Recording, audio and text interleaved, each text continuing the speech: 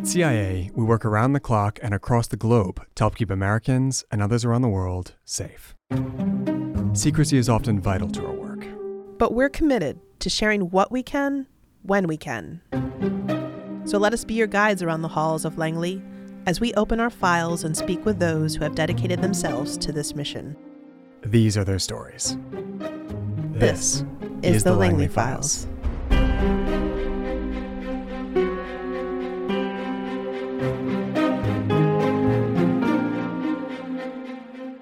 As you listen to this, somewhere in the world, a CIA officer is on their way to a meeting. Not a team meeting, not an all-hands, but a meeting whose very existence must be kept secret. A meeting that's high stakes for everyone involved. A meeting with someone who has access to secret information that can help protect American lives, and very often the lives of others around the world. A meeting between a CIA case officer and someone overseas who has agreed, often at great personal risk, to clandestinely provide that information to the agency. That is to say, a CIA source or asset. It might be information on illicit weapons shipments, or terrorist plans, or international criminal activity. But that person is making a bold decision, a brave decision, and CIA has a solemn duty to keep them safe. So extensive measures, honed over more than 75 years of tradecraft, and continuously updated, are taken to keep this meeting secret and to ensure both parties arrive safely from watching eyes. And finally, at the end of it all, the CIA officer and the source meet. And it's not the only such meeting taking place. All across the globe, officers in CIA's Directorate of Operations are carrying out such activities, identifying and collecting secret information on threats and other critical national security issues around the world. Learning what's afoot before it becomes a crisis, or helping American decision makers and warfighters stay ahead of it if one develops. And these CIA officers all answer to CIA's Deputy Director for Operations, head of Human Intelligence Operations at the world's premier Human Intelligence Agency, and the lead coordinator on human intelligence operations across the entirety of the U.S. government. The CIA officer leading it all. As you might expect, it's rare to hear directly from a sitting Deputy Director for Operations, or DDO in CIA parlance. These are individuals who are usually themselves long-time career intelligence operatives and have often worked for decades in the shadows. But today, here on the Langley Files, you're going to meet the person who has recently assumed this mantle in his first ever public remarks. So stay tuned, because you're going to hear a discussion on everything from recent, groundbreaking CIA initiatives to the role of human intelligence in a digital era from an expert you won't find anywhere else, the Spymaster, at the center of it all. Welcome back to the Langley Files. It's time for Season 3.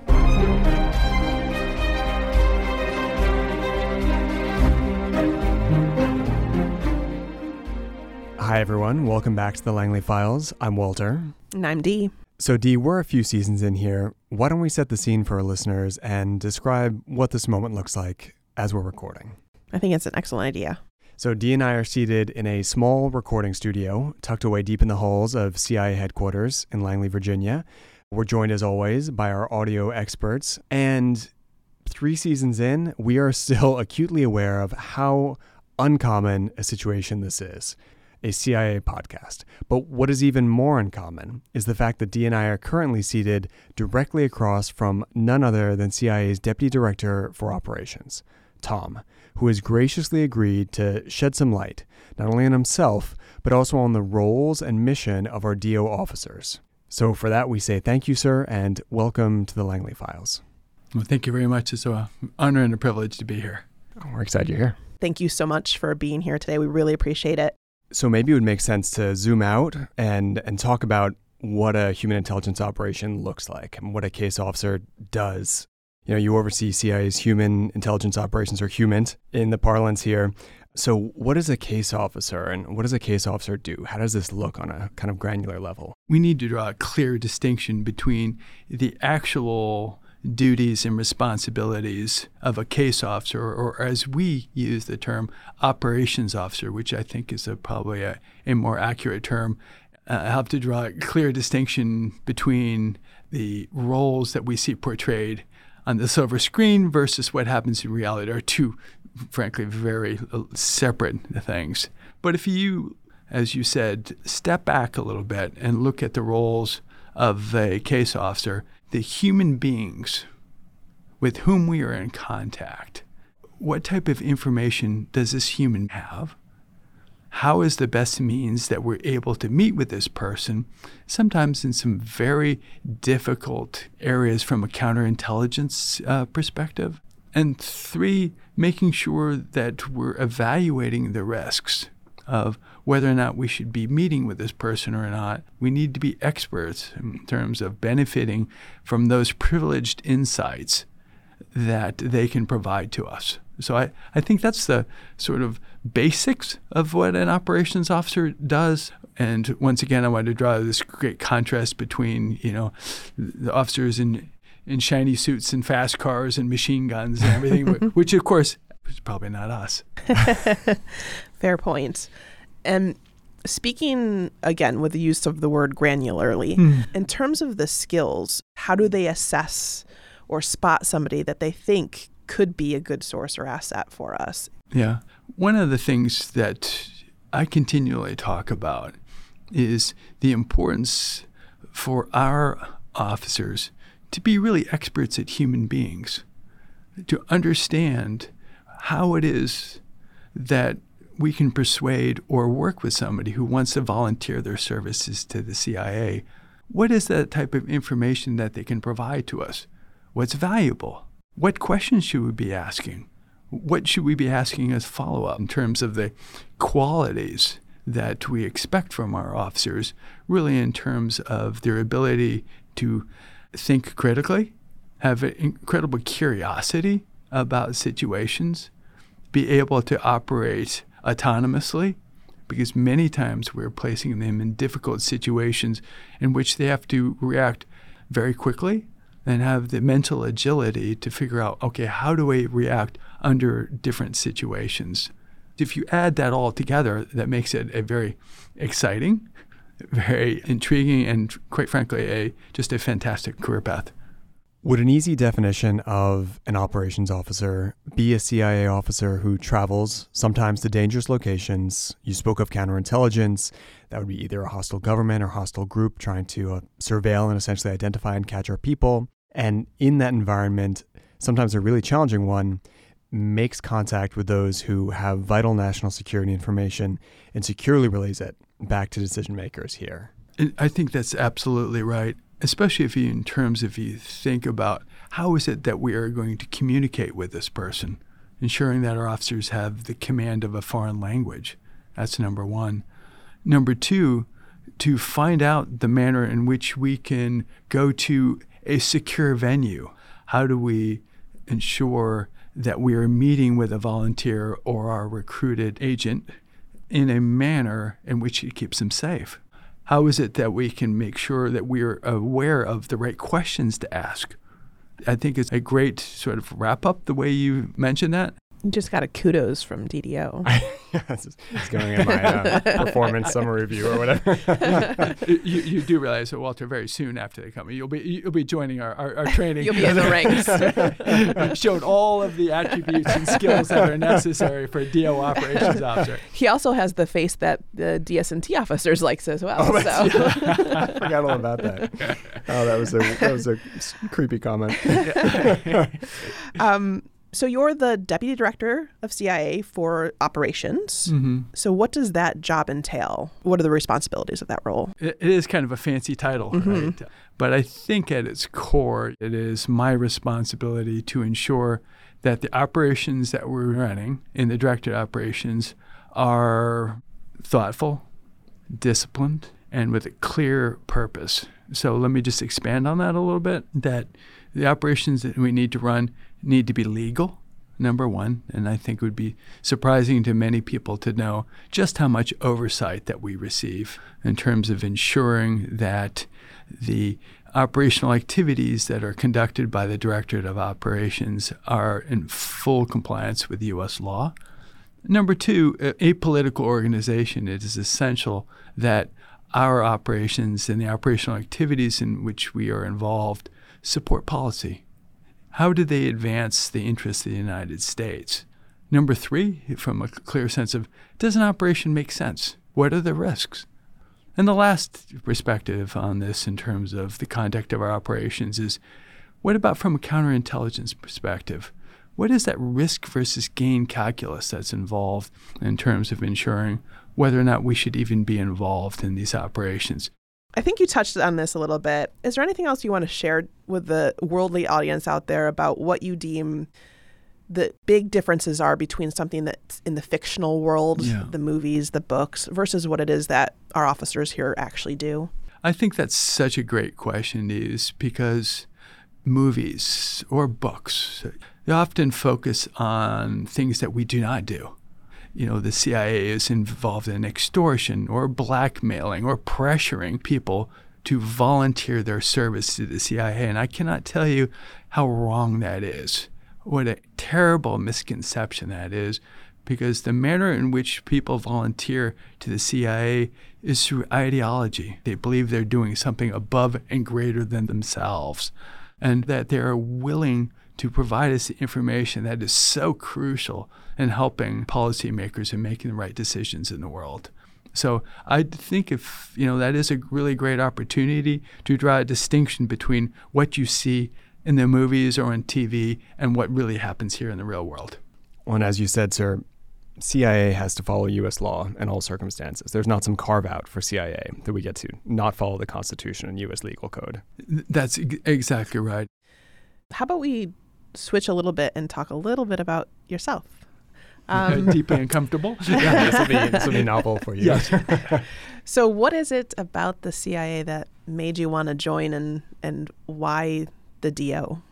I grew up as the son of a State Department Foreign Service officer and had the experience of going to junior high school in North Norway, hundreds of miles north of the Arctic Circle, landing in Beijing the week Mao Zedong died in 1976, to transitioning to see all the splendors of Bordeaux, France. It was a real sort of interesting insight and really prepared me in some ways to give me the curiosity and inquisitiveness of what's happening around me that's been such a part of who I am now. I had the incredible privilege to serve in Navy SEAL teams, and it was a great experience for me. It was the sense of having a very, very clear mission and a sense of impact, which was just intriguing. And as I sought ways to continue my sort of personal and professional growth, I was deeply intrigued by the possibilities of serving in CIA. I had several foreign languages. I'd grown up overseas. I sought to have sort of impact in the international arena. I saw that as just a really exciting and a welcome opportunity. And then the years I've been with the CIA, serving in many, many different locations, across the Middle East, where I had the opportunity to learn Arabic and serve with some incredibly talented officers, to increasingly positions of greater seniority, and to finally arriving here. So it's been, in some ways, an amazing journey. I think ultimately all of us are seeking to have meaning in our life, seeking to have impact. And I have been truly blessed from that perspective of being able to be involved in some of the most impactful and historic events in the last 3 decades. I have had a catbird seat. I've been in a position to be able to collect the intelligence that has been pivotal, allowing policymakers to arrive at decisions. I had the privilege of being deeply involved in coordinating, planning, overseeing our reaction to Russia's brutal invasion of Ukraine, and being in a position to be able to figure out, how do we help our partners? How do we make a difference? You can see how intoxicating that would be to a person that has always grown up thinking about mission and how do I make a difference. Sir, one of the things you are particularly well known for in this building is the central role you played in CIA's efforts to help Ukraine defend itself as Russia's full-scale invasion was commencing. What did that mean to you? Do you have any thoughts or reflections on that period? I've thought about this question for quite some time. I was always so incredibly proud of what we were able to accomplish. And most of our work takes place in the shadows, and you don't really have that opportunity to be able to broadcast just how much we were able to accomplish as an agency to provide our Ukrainian partners with the right information, to be part of an incredible intelligence community that prepared our partners across the world from what may be coming. If you look at that from the perspective of what we were able to accomplish, the information sharing, the training we provided, the insights, the organizational skills to ensure that Ukraine did not completely fall under Russian domination, I think it really is an incredible story, and it's an effort that continues. Yeah, and one that is a great testimony to the incredible workforce we have here. I think it's also really important to note here that there are other occupations within the Directorate of Operations that's not just operations officer work. One of the things that I continue to try and emphasize is that espionage, that's a team sport. And we have this idea from the movies that it's all just about one person, one asset, and everything happens as a result of an individual. And I have to tell you that that's very, very far from the truth. And that the manner in which operations are conducted is through teamwork. It's conducted through the targeters, who are experts in today's world and understanding large data pools. What's important? Second, are collection management officers, who are experts in terms of understanding what information should we be seeking and how to deal with the information that we actually collect to make sure that it meets the standards and disseminated to the right people, and also to understand what questions should we be asking. Before we meet with somebody, after all, understanding that that individual is going through great risk to meet with us, what are those questions? To our staff operations officers, and once again from an operational program management side, how do we run these cases securely? And the language officers, once again, the cultural experts who have this deep-seated native understanding of how is it that we deal with a person from a different culture and a different sort of linguistic background. So if you're someone with access to really vital information and you find yourself in a position where you're able to meet with a CIA officer, you might be meeting with that one officer, but there's a whole team behind them making sure that you're safe, making sure that the right questions are headed your way, the information goes to the right people. That's exactly right. And especially in a world in which the conduct of espionage is becoming more and more difficult, it is essential that we inculcate into our workforce a sense of teamwork, not just within the CIA, but within all of the other partnerships that we have from different government agencies. And I think that's a good tee up to the next set of questions that we have for you. Human intelligence, humans in our parlance here, still relevant in the 21st century? I keep saying that's a great question. Believing that, Dee, boy, you're an expert at asking questions. Thanks so much. Yeah, more kudos for you, Dee. That's right. With great candor, it is a question that many people are asking, especially given the proliferation of the capabilities that we have via cyber intelligence, through SIGINT, or what we refer to as signals intelligence. But ultimately, the importance of what HUMINT is, the understanding of the plans and intentions of our adversaries, who are, after all, human beings. And I think we too often forget about the fact that it is fine to overhear a conversation, but without understanding the context for that conversation, or what's resulting, or what is the manner in which decisions flow out of that, that we're in a position of having to make analytic assessments of that might be actually devoid of the context in which it's being conducted. We can have the greatest technical overwatch capabilities. We can see that our adversaries from our satellites, but ultimately, without understanding what it is that's making them tick, that is extremely important. Our core responsibility is preventing strategic surprise. And strategic surprise often comes from a few individuals. So even with all the technological advances of the 21st century, essentially there are still some secrets that exist only in people's minds. That's absolutely correct. The secrets often lie in plans and intentions, the mood, the context with which someone is making a decision. Because after all, we listen to a conversation between two people without understanding and only having the words on the page. I think if you have 10 different people listen to the same conversation, they're going to come to 10 different analytic assessments on what happened.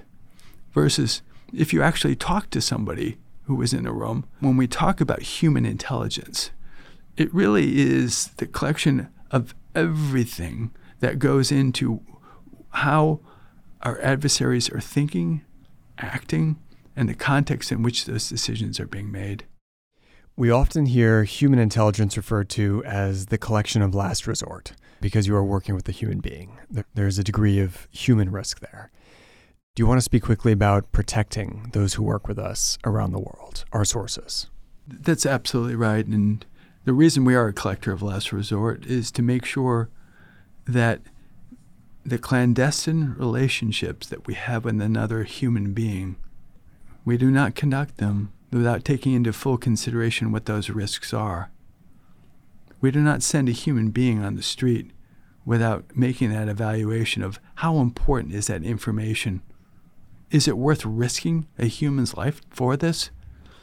And quite frankly, as the ethos we follow, the solemn responsibility that we have to protect the lives of those who volunteer and work for us. And that underlies everything. You spoke about the solemn responsibility that CIA has to keep those who work with us around the world safe. Mm-hmm. And as an operations officer, that responsibility falls first and foremost to you in that moment. You're going out and connecting with someone who's, in many cases, putting their life on the line to pass you, to pass CIA, to pass senior U.S. officials critical information. You are a veteran officer. You've had these kinds of meetings many times. How do you handle that kind of pressure? I think it is a great question because the manner in which this is portrayed on movies can never convey that sense of responsibility, that sense of why you're there in some dark alley or in a dark car, meeting with a terrified human being who is just beside themselves with fear that they're going to get caught. And the responsibility of you to remember that first and foremost, you're not an operations officer, you're not a CIA officer. You know what you are? You're a human being. You're there to reassure them. You're there to understand why and how we can allay those concerns. This person's putting their life on the line. Well, then we absolutely need to be sure that the reasons why we're asking him or her to do so make sense. So that really does get to that responsibility from our perspective. They're not case numbers. They're not numbers on a file. They're human beings who've decided to make some incredibly bold and courageous things to try and change the world around them. And we have to remember that. As Walter had asked, even with all of the technological advances in the world today, can you maybe speak about the tradecraft evolution of what espionage is in terms of what we have with ubiquitous technology, how it impacts what we do? Ultimately, what you are addressing is that in the challenges of ubiquitous technical surveillance, and sort of the fancy term, but really that's the manner in which our adversaries have the capability to track the activities of their citizens, whether or not that's through the mobile handset they carry or the communications that they have. It has made it increasingly difficult to conduct espionage in the manner in which it used to be done. Does that mean that those are not surmountable challenges?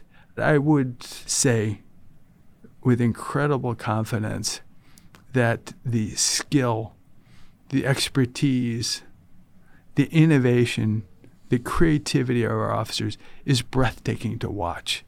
I wish for all of my fellow citizens to hear is that the young officers that are joining the CIA are blessed with incredible intellectual curiosity, the technical acumen that's going to be able to allow us to prevail into the future. The question that came from you is, are we really talking about the end of the world's second oldest profession? I think that it has always been a continued effort to refine the tradecraft, going back thousands of years, in terms of ensuring that we're in a position to understand the threats. We've talked a lot about technology in terms of the tradecraft itself. There's also the other side of it when it comes to talking about what we as a workforce call digital dust, right? Mm-hmm. There's this intangible dust that we leave behind in our everyday life, cell phones, computers.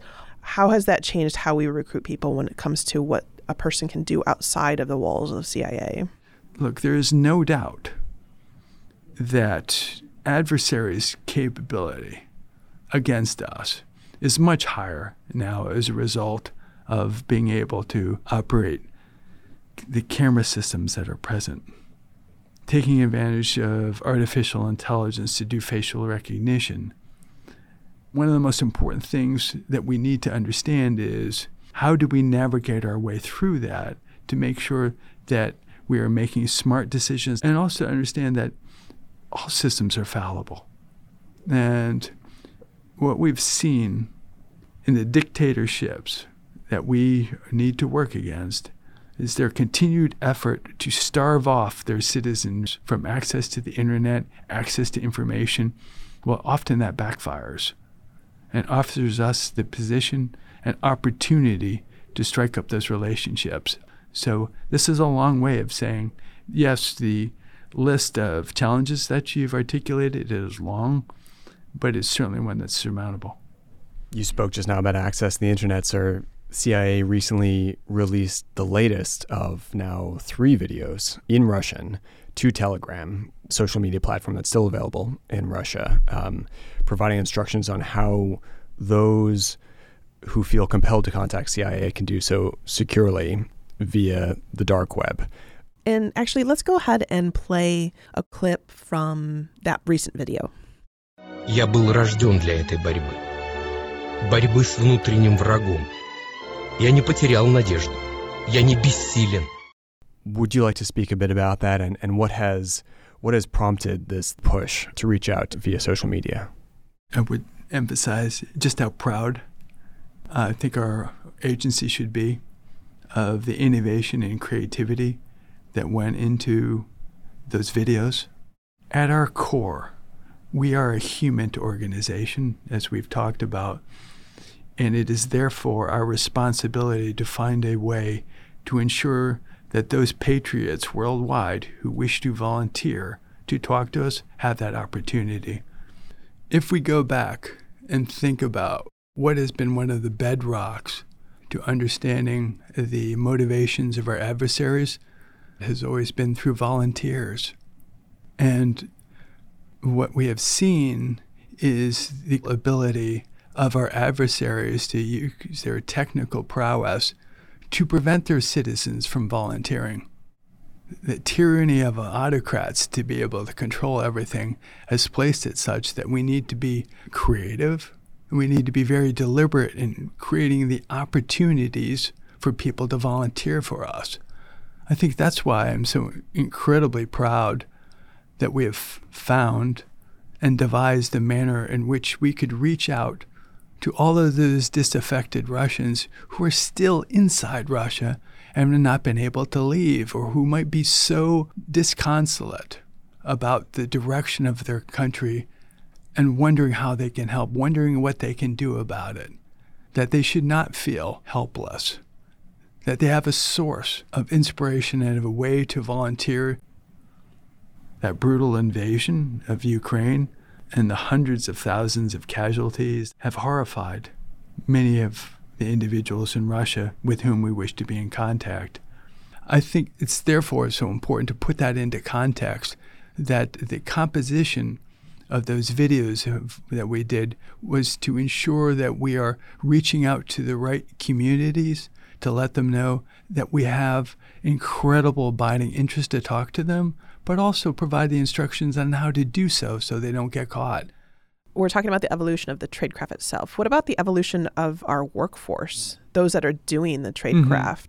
How have we evolved in terms of the diversity within the ranks here in the DO? Yeah, and the importance, as you have so articulated, is the importance that we, as a service, are in a position to truly harness the diversity of our country, to ensure that we have the officers who can blend into their operational environment. I have to tell you how critical that is, to ensure that in a point in time when it is crucial and critical to ensure that as we meet the technical challenges in the future, that we have the ethnic diversity we need, the diversity of background, because that's what differentiates us from our adversaries. It differentiates us that we have such an ability and such a rich cultural heritage to take advantage of. It is essential that we do so. Also, in terms of diversity, I know that some of the known stereotypes of what we deem as a case officer or operations officer is male. What would you say in terms of current makeup of the workforce in that regards? Is it still heavily male-dominated space, or are women taking more of an active role in this? In terms of the officers who first start, the demographics are much more evenly split between our female officers and our male officers. Our responsibility is to ensure we're in a position to collect intelligence, to strike up relationships, to benefit from the volunteers who want to work from us and understand their psyche and how to go about that. It takes all sorts of different officers to do so. Sir, you've had a very long, noteworthy career, both prior to the agency and your time here. Here at the agency, you're in a very hard job, as we recognize sitting across the table from you. Can you speak maybe a little bit about the hardest part of your job, and conversely, what's the best part of your job? I cannot overemphasize how blessed I feel to have this opportunity at this point in time to be leading such a talented workforce in, quite frankly, some of the most difficult events that we're seeing in world history. All you have to do is read the editorials that continue to stress the perils and instability that's happening right now, and understand how important it is to have a strong, effective intelligence service right now. So that's the high point. I will tell you the joy I have that every day I come in knowing that I can make a difference, sometimes in just a small way, sometimes in a large way, and helping chart the course for something that I find is such an incredible part of our national security machinery. What's the hardest part? I often think about this, and I think about it from this perspective. As I mentioned earlier, I've had this catbird seat and watching, over the past decades, what has happened in world history. And what continues to horrify me, shock me, is the fact that single individuals have within their power the ability to wreak pain and suffering. All I need to think about is the whims of one person deciding that Ukraine had to be part of Russia.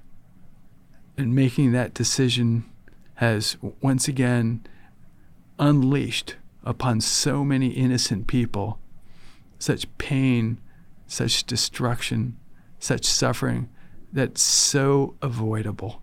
And I think that's the hardest part for me. I think we're doing everything we can, but once again, it is to me a reminder of how important it is that you have an intelligence agency that can thrive, that can provide the right information, that can have the right impact in trying to prevent avoidable crises like we see now. You also have to imagine in a privileged position to see the entire chain of events from someone somewhere in the world who has information in their mind, the importance of which they might not even realize. From there to the CIA officer they work with, to headquarters, all the way through analysis, in some cases to the President of the United States.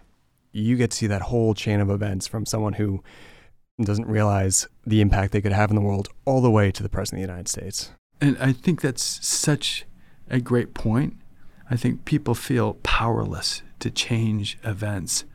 And I have to say how wrong that is, because often the provision of a key series of facts about a crisis can completely change the course of what's going to happen.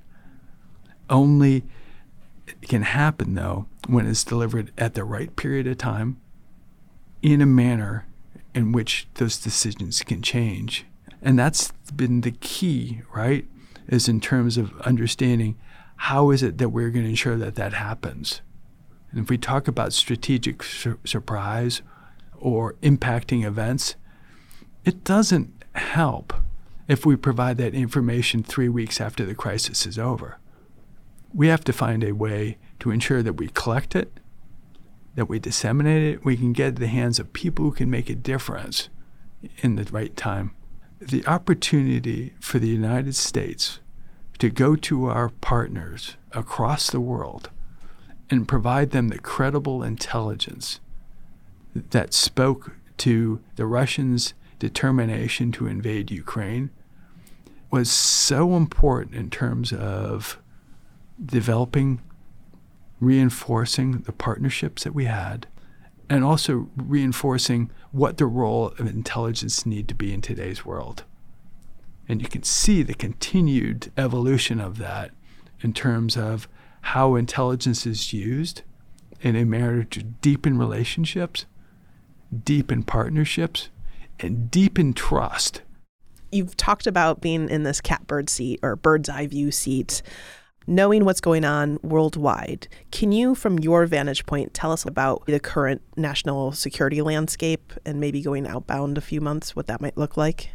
The world is getting increasingly complex and increasingly dangerous.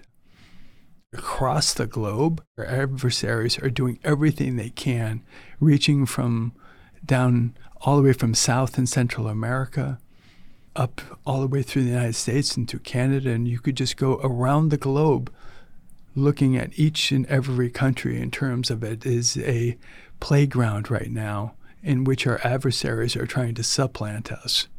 As an intelligence agency, balancing the incredible demands that have been placed upon us about understanding what is the real threat from the People's Republic of China.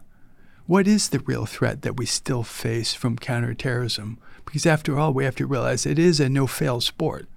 We cannot be in a situation where we're not able to deter or disrupt a terrorism threat, or to understanding the motivations, the aspirations, and the goals of many of the groups in the Middle East now who are acting under the direction of Iran to destabilize the region against our core interests.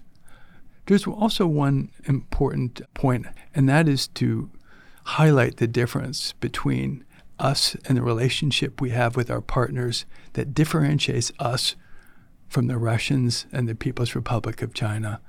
A predecessor of mine once defined the fact that for Russia and for the People's Republic of China, they don't have partners.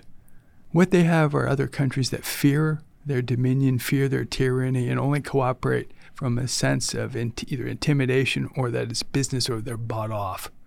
That differentiates us from a partnership with like-minded nations that have the same goals, the same aspirations, sense of doing something for the whole of a country that results in willing partners who are doing this not because they're being paid off, not because they're being scared, not because they're being intimidated, but because they identify with us and what we want to do in this globe.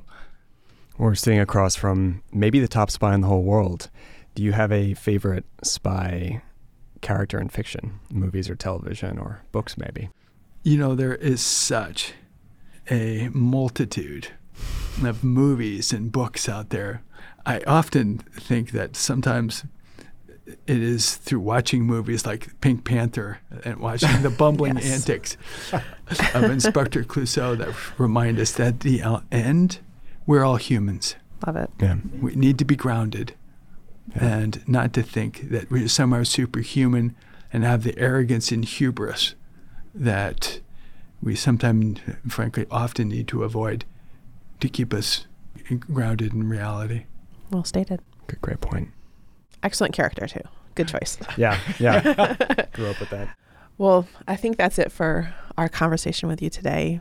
Walter and I greatly appreciate the opportunity that you've allowed us to sit down and have a full conversation with you about yourself and all the important work that our officers do here at the agency. May I make a final point? Absolutely. Yeah. We have, in the intervening time, we have secured a training billet for Walter in our next class. He's done that in 60 minutes. 60 minutes. He's acquired We need to be effective here. Done and done. I'll smooth talk him later, sir. Well, sir, as Dee said, it's been a real honor. Thank you for being a part of this. Thank you very much. Well, Dee, we just sat across from a former Navy SEAL turned top spy at CIA. That wasn't a bucket list item when I was a kid, but it might as well have been. It was just really incredible for him to be willing to share a little bit about his personal life, which most would never really expect from somebody that's been primarily working in the shadows for most of his career. But also to really hone in on what it is that our DO officers do here at the agency, kind of lifting that curtain that we always say that we're trying to do here with the podcast. Yeah, 100%. And Walter, I have no other segue to just take us right into trivia. So you know what? At this point, I don't think trivia needs a segue. Let's do it.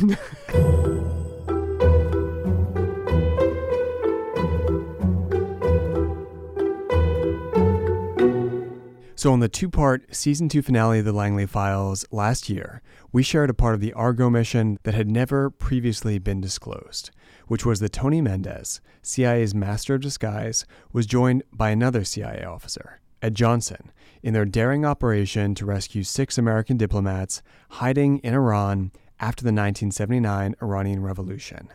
We ended the episode by asking you all this question. While Tony and Hollywood makeup artist John Chambers worked to set up a fake Hollywood film studio to really sell the idea that Tony and Ed were filmmakers going into Iran to scout for locations, they came upon a script that seemed perfect for the mission at hand. It would eventually come to be known as Argo, and our question was, why? So for all of you lovers of mythological trivia, Argo was actually a reference to the story of Jason and the Argonauts, as they sailed on a ship named Argo to retrieve the Golden Fleece. Now, the underlying fictional plot of what is a hero's quest seemed to resonate with the concept behind the Argo mission itself. While the story of Jason was ill-fated and ended in tragedy, one could say that this daring Argo mission to rescue those hostages was actually a success in numerous ways. Wasn't there a movie about Jason and the Argonauts? There actually was. I think it was back in the 60s, I think. I also think there was a song about Jason and the Argonauts. Oh, nice. So plenty of pop culture references to the story if people want to watch or listen, or they can go read the myth directly themselves. Highly recommend. So on to our next trivia question. As noted in this episode, pride of country runs deep throughout CIA and numerous other facets of the United States government and military. And taking on patriotic acts on behalf of your country can be both fulfilling, but also incredibly dangerous. At CIA, we have a wall that's etched with stars, reminding us of that every day. But another reminder of sacrifice to our country sits on the grounds here at CIA headquarters. A statue of a young man stands watch over the compound here. A young man bound at his hands and feet and looking resolute as he prepares to face death. A sentence brought upon him for spying for his country. Our question to you is, who is this young man? A hint? Statues of this young man are also standing in New York City and at Yale University. Tune in to our next episode, to get the answer. Or head on over to CIA.gov to find out for yourself right now. That's it for this episode. Thanks everyone for listening. And as always, our thanks to our in-house audio experts, Corey and Griff. Until next time. We'll be seeing you. Wow, Corey and Griff do such a good job disguising our voices. It's a marvel to me every time. I know, it sounds so lifelike. People have no idea. We sound like this. What?